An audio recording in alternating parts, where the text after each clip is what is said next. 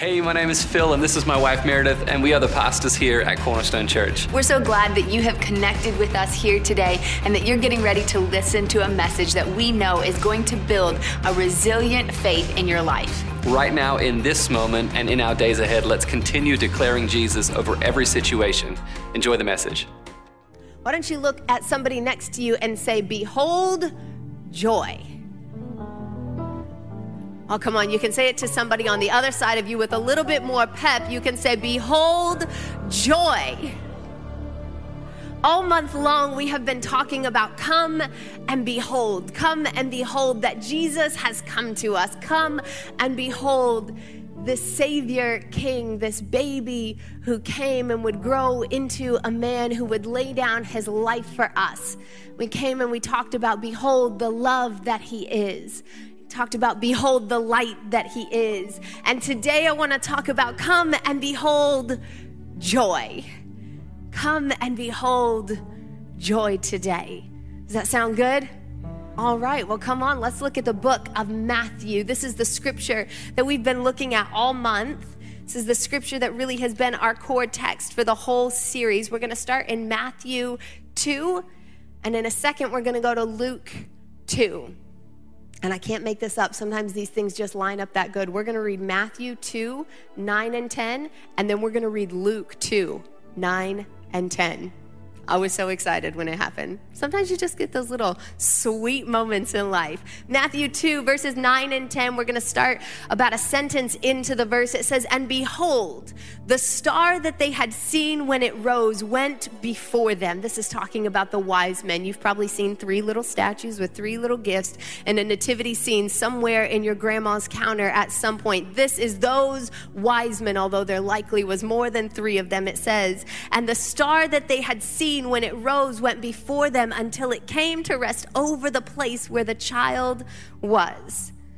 And when they saw the star, they rejoiced exceedingly with great joy."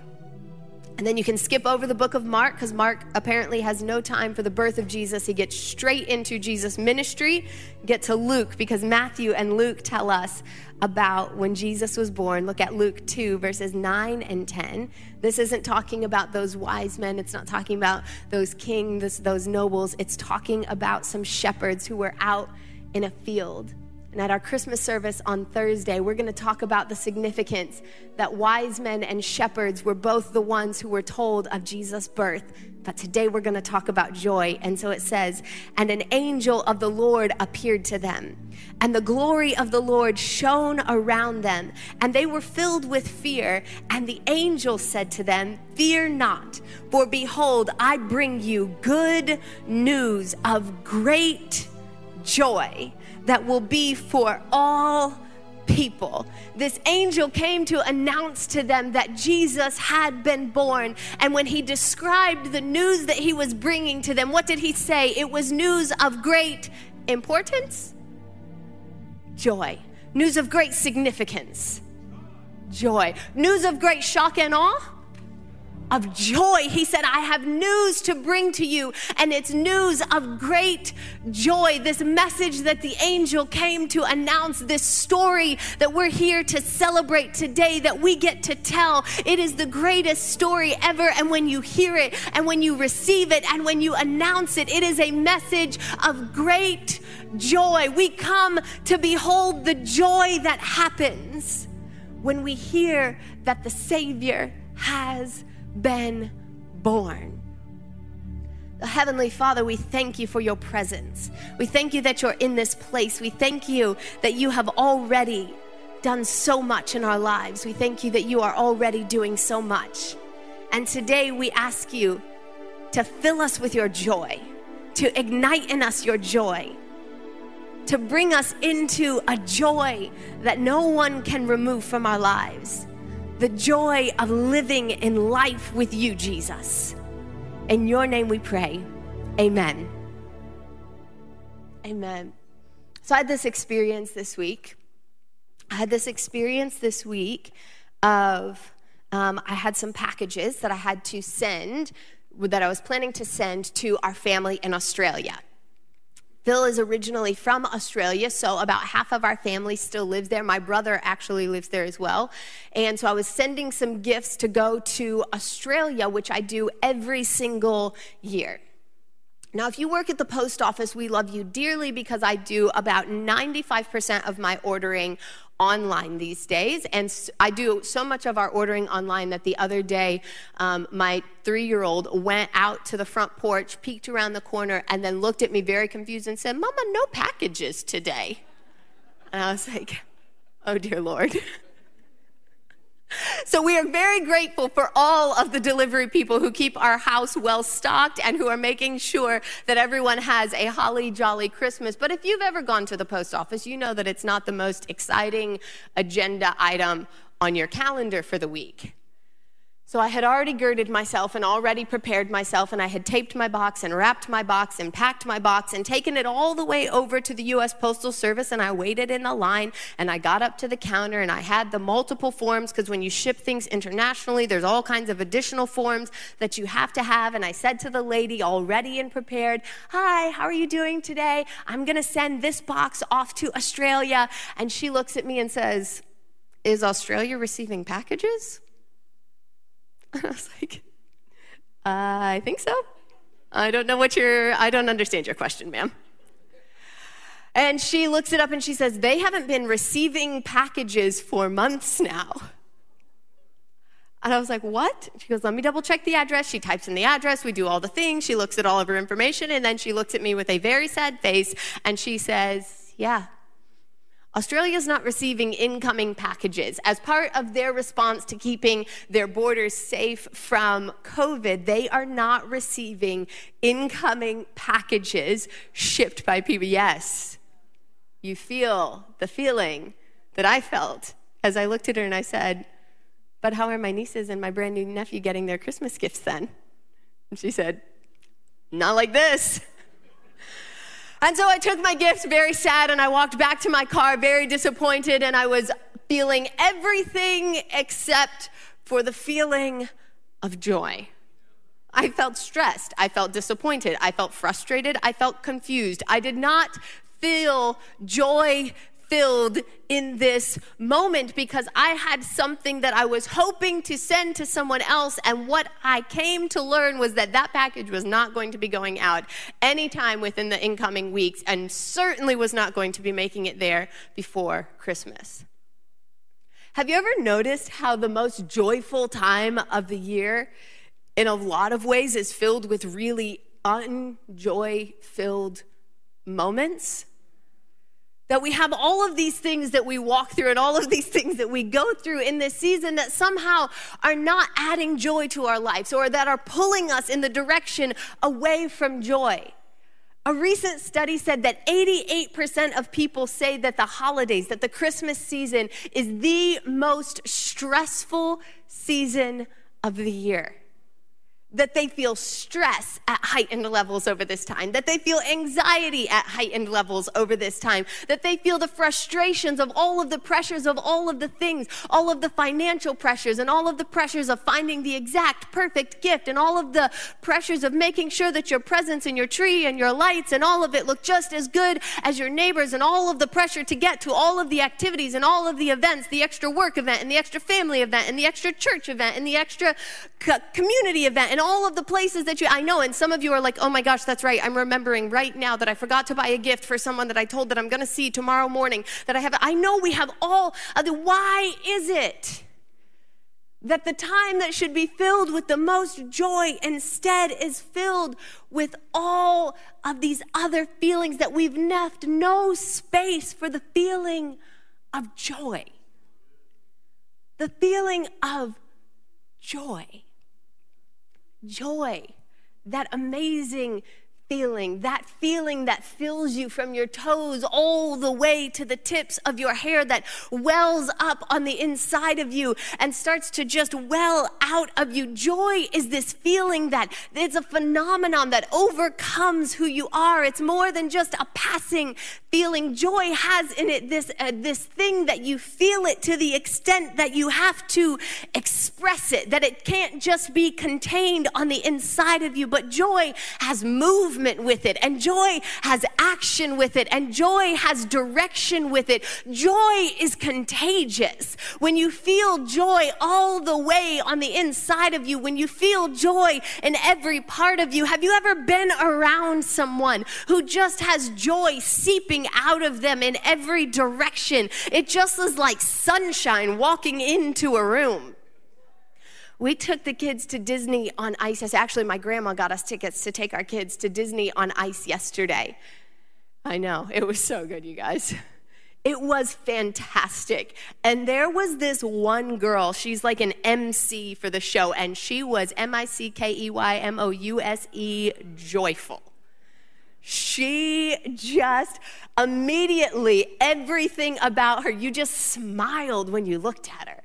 You just smiled when you looked at her little happy, poppy, bouncy. So she was just like a little mouseketeer all over the place. And I loved it. There was just joy bubbling out from everywhere and everything that she did. Every place that she went, you were like, oh, I want to feel joy like that. Oh, she seems so happy. And why is it that when we think of joy, we think of Mickey Mouse Club Disney characters instead of the people of God? Instead of the people who hold the most joyful message that has ever been told? Why is it that joy is not synonymous with the life of a Jesus follower? Why is it that joy isn't the first thing that comes to mind when we think of a Christian? Why is it that joy isn't the thing that comes out of us? Why is it that we think that we have left joy behind in our childhood days when the writers of the New Testament equate joy with the life of a mature believer? That the longer you walk with Jesus shouldn't make you more bitter, shouldn't make you more serious, it should make you more joyful. It should make you more of a delight to be around. It should make you more fun at a party. Not the person seriously sitting in the corner saying, well, have you heard that the number on the rise? And I just tell you, these schools, oh my goodness, this is a party. Will you have a dance? Will you tell a joke? Will you play with somebody? Will you sing a song? The life of a believer should be a life that's filled with joy, should be a life that is just seeping out the light that we have received and the life that we have received. Every single place that we go, there is joy, and joy abundantly on the inside of the life of a believer that walks in every space that we go, that doesn't get caught up in everything that's happening, that doesn't get caught up in every single stream and just want to recant all of the downward. And no, the life of a believer is a life of joy, and this is our season to shine. It's the most wonderful time of the year. It's the most joy-filled time of the year because we have the greatest story that can ever be told, that love came down, that light came down, that life came down and wrapped himself in flesh and dwelt among us. And there is joy, joy, joy, joy, joy all the way down in my soul because Jesus came to me, because Jesus walks with me, because I once was lost, but now I'm found. And so all I can do is be joyful, and all I can do is tell somebody about it, and all I can do is let my joy come back out of me. It's contagious what's on the inside of me. It's contagious. The thing that you know is contagious. And it's joy, joy, joy. So much joy. What gets us that kind of joy in our life? What gets us the kind of joy in our life that we can't get away from, that we just allow to flow out of us every place that we go? The life of a believer is a life that is growing in gratitude. There is a connection between the gratitude that you feel, the gratitude that you express, the gratitude that you live in, and the joy that dwells on the inside of you. The life of someone who is joyful. Pay attention to the most joyful people in your life. I can almost guarantee you they are the most grateful people in your life. A believers, we learn to count the good things that God has done for us. We learn to count up and to focus our life on the blessings that we have in our life. And this is more than just making a tally sheet and saying, I'm going to count my blessings and count my worries. It is a discipline in the focus of my life, that I focus my life on the good things that he has done for me, that I focus my life on the blessings that I have, that I focus my attention on the fact that Jesus is with me, and if Jesus is with me, everything else is secondary under that. I have focused my attention, and I have learned to grow gratitude in my life, and when I grow gratitude in my life, it's like sunlight to my joy, and it just starts to grow up and bloom and blossom all around me. We grow gratitude and we savor the small things. A life of joy is a life that knows how to savor the small things, to savor the small moments, to savor the little things. Our son Theo, first of all, he has a very robust vocabulary, and he loves to use the word savor. It's one of his favorite words, and the child knows how to savor something. I am not exaggerating to you when I tell you I have watched him take an hour to eat a gummy bear because he is savoring it, and he is savoring every moment of it. He'll take in all of it. The texture and the color and the flavor and the difference in how it started, and where he knows how to savor a moment. But I think there's a lot to be said for that, because he hasn't grown so tainted by all of life that he blows past the little things, that he blows past the small things in life. And sometimes we get our attention on so many big things that we forget how to savor the little moments.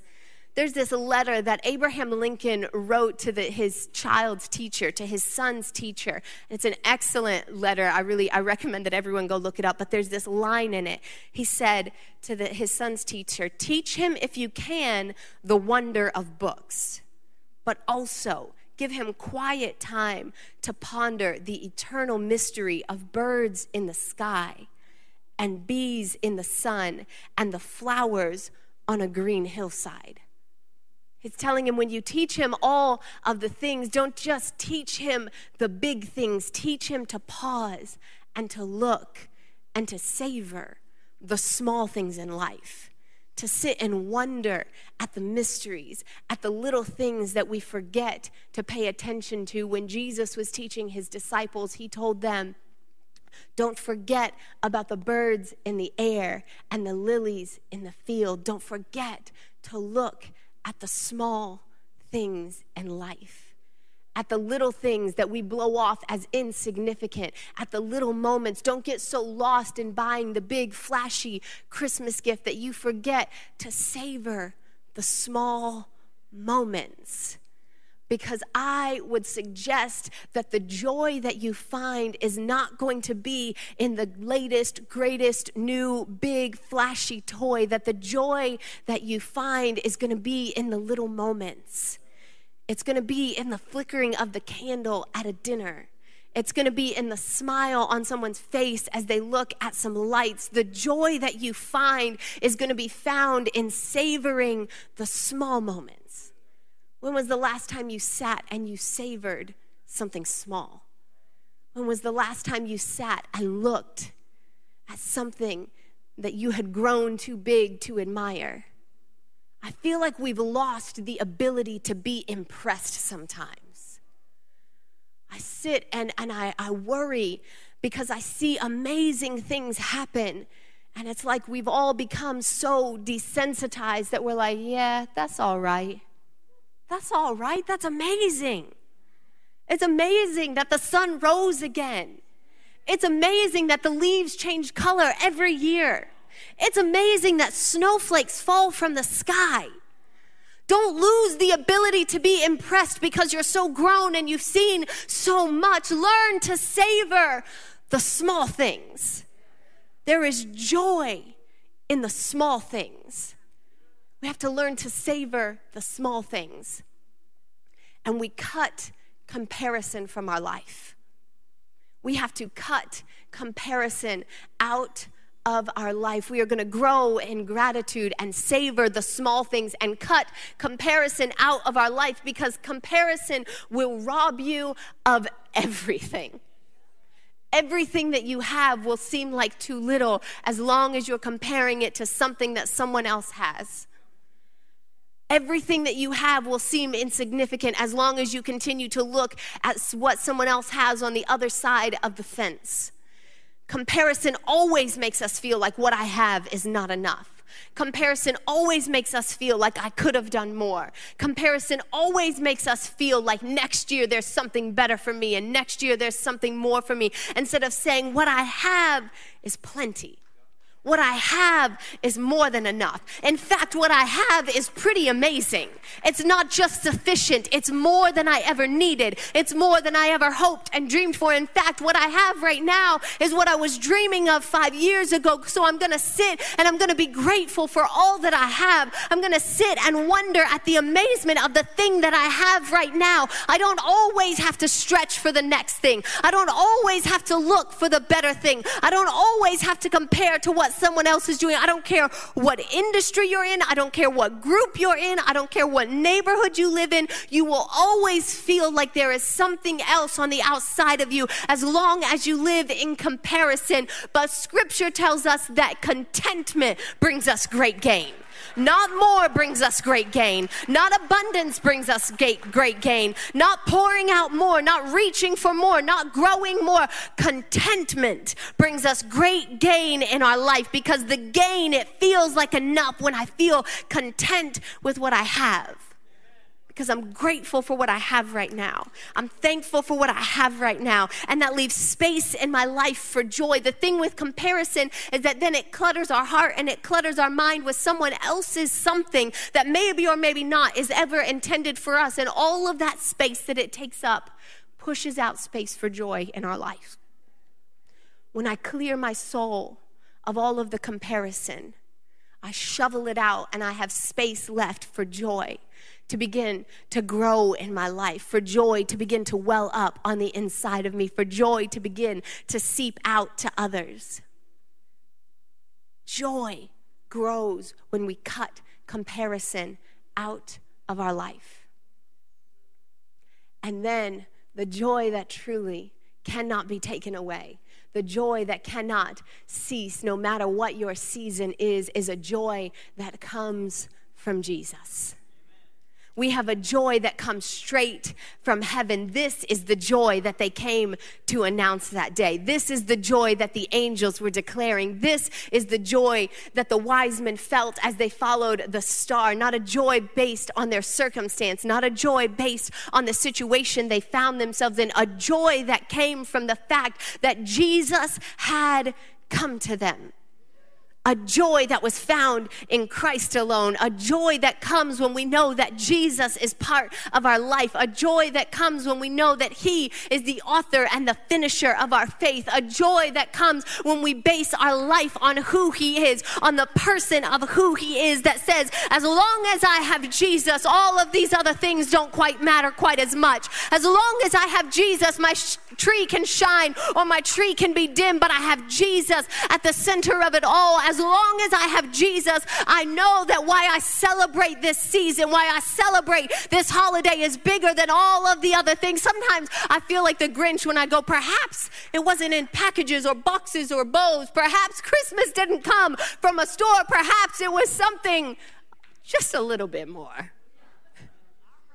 Because Christmas wasn't about all of those things. Christmas was about the joy that Jesus wrapped Himself in flesh, not in sparkles. He wrapped Himself not in jewels. He wrapped Himself not in Christmas lights. He wrapped Himself in plain old flesh. And He came and He dwelt among us. And He came and He became like us so we could become like him. That is the joy that we live our lives on. That is the joy of the message that we have. That is the joy that dwells on the inside of us. That is the joy that no one can steal from you. That is the joy that comparison can't take from your life. That is the thing to base your gratefulness and your gratitude on, that Jesus came and he dwelt among us. And because he came and he dwelt among us, we now dwell with him. Jesus came to us, and the joy that we have is the joy that comes straight from Jesus. This is the joy they talk about all through the New Testament. That the early followers of Jesus had a joy that wasn't based on their circumstances. A joy that didn't fluctuate based on the moment that they found themselves in. It's a paradox when you read through it and when you see it, because the joy that they had was joy that seemed to increase in their suffering. A joy that seemed to increase in the trials that they had. It's a joy that butts up against this thought that says, I can only feel joy when I reach this position, or I'm only going to feel joy when I have this much, or if I could have just participated in this event, or if I could just have that relationship, that's when I'll really feel joy. But the joy that they talked about was a joy that said, despite anything that's going on, no matter what's happening around me, there is a joy that I have. There's a scripture in 2 Corinthians, and the church in Corinth had been receiving all kinds of persecution and all kinds of trial. And this is what Paul writes to them in encouragement. It says, in the midst of very severe trial, their overflowing joy and their extreme poverty welled up in rich generosity. Their overflowing joy and their rich generosity increased in the midst of their poverty and in the midst of their trial, because they knew that they had a joy that wasn't dependent on the situation that they found themselves in. They knew that they had a joy that wasn't dependent on all of the external things that they were facing. They knew that they had a joy that they didn't base on material possessions, but that they had a joy that they found in Jesus. They had a joy in the message of a Savior. They had a joy that could not be shaken. They had a joy that couldn't be taken away from them. They had a joy that they walked in every single day of their life because they walked with Jesus. It's why from a prison cell, Paul writes words like, rejoice in the Lord always. Again, I'll say rejoice. He says, keep rejoicing in every moment. Keep rejoicing in every circumstance. Keep rejoicing in every situation. I'll say it again and again and again. Rejoice. Find joy in the Lord. Find joy in the midst of every situation. Find joy in the midst of every circumstance, because Paul had learned as he matured in his faith that joy wasn't something to leave behind, and that joy wasn't something to walk away from, and that joy wasn't something that he grew up out of. It's something that he grew into. And he said, the longer that I walk with Jesus, the more joy that I find in him. The longer that I walk with my Savior, the more that I feel his joy in me always and in every circumstance. So when I've had a full table, I've felt joy. And when I've eaten by myself in a prison cell, I've felt joy, because the joy that I have is deep on the inside of me, and it comes straight from heaven. The church in the early days did not live from a joy that was dictated to them by the situation or the circumstances that they lived in. They had a joy that was directed by the Jesus that they walked with. And I just want you to know that what the world needs right now is not more believers who know deep doctrine. That's helpful for you to know. And it's not more believers who have lots of rules for hoops for people to to walk through. What the world needs right now is a resilient group of Jesus followers that know my strength comes from the Lord. My faith comes from the Lord. I have a joy on the inside of me. I have a smile for you in the midst of a hard day. I have a laugh in the midst of troubling circumstances. I have a joy that can't be taken away. I have a joy that can't be removed from me. I have a joy, and I am going to spread it every single place that I go. I'm going to walk around with joy on the inside of me. I'm going to walk around. I'm going to invite people with joy to come into this. I'm going to find people who are in dark places and say, come and experience joy. Come and experience a joy that can shake off your depression. Come and experience a joy that will wrap you up as you walk through a divorce. Come and experience a joy that will sit with you in the midst of your first holiday without a loved one. There is a joy on the inside of the life of a believer. There is a joy that should be gathering inside of you, that should be welling on the inside of you. The joyful life of a believer. Behold the joy of those who follow Jesus. Behold a great, exceeding joy. It's redundant. It's repetitive. An editor should have cut it out and said, say it in fewer words. But with exceedingly great joy, they rejoiced. To make the emphasis, the emphatic statement that this is the most joyful thing that has ever happened to the world. That Jesus came. It's the message that you have received. It's the life that you have received. The life of a believer is a life of joy, of great, exceeding joy. Before we leave today, as we step into this Christmas week, I want to pray over every person in this room that your week is not going to be filled with anxiety. Your week is not going to be filled with stress. Your week is not going to be filled with disappointment or with comparison. Your week is going to be filled with joy, with exceedingly great joy. If you're able, I'd love for you to stand with me as we pray this prayer together. Because I believe that we have the greatest message, the greatest story, the greatest person that has ever entered time or space in the person of Jesus. And when we hear that, it should bring exceeding great joy. So Father God, in the name of Jesus, your Son who you brought to us, your Son who you gave to us, who you sent to us, wrapped up to be like us, and that name, Jesus. We come to you right now, and Father God, I ask you for joy, for great, exceeding joy. And we just cast off every feeling of comparison. We cast off every doubt. We cast off every circumstance that's less than what we want it to be, God. Less than what we've made it to be, God. And I speak anxiety to be far from your people. I speak stress to be far from your people. And I say we will walk in the joy of who you have called us to be. We will walk in the joy that you have given us, God. We will walk in a joy that no one can take away from us. A joy that gives us strength, a joy that gives us resilience in every circumstance and in every situation.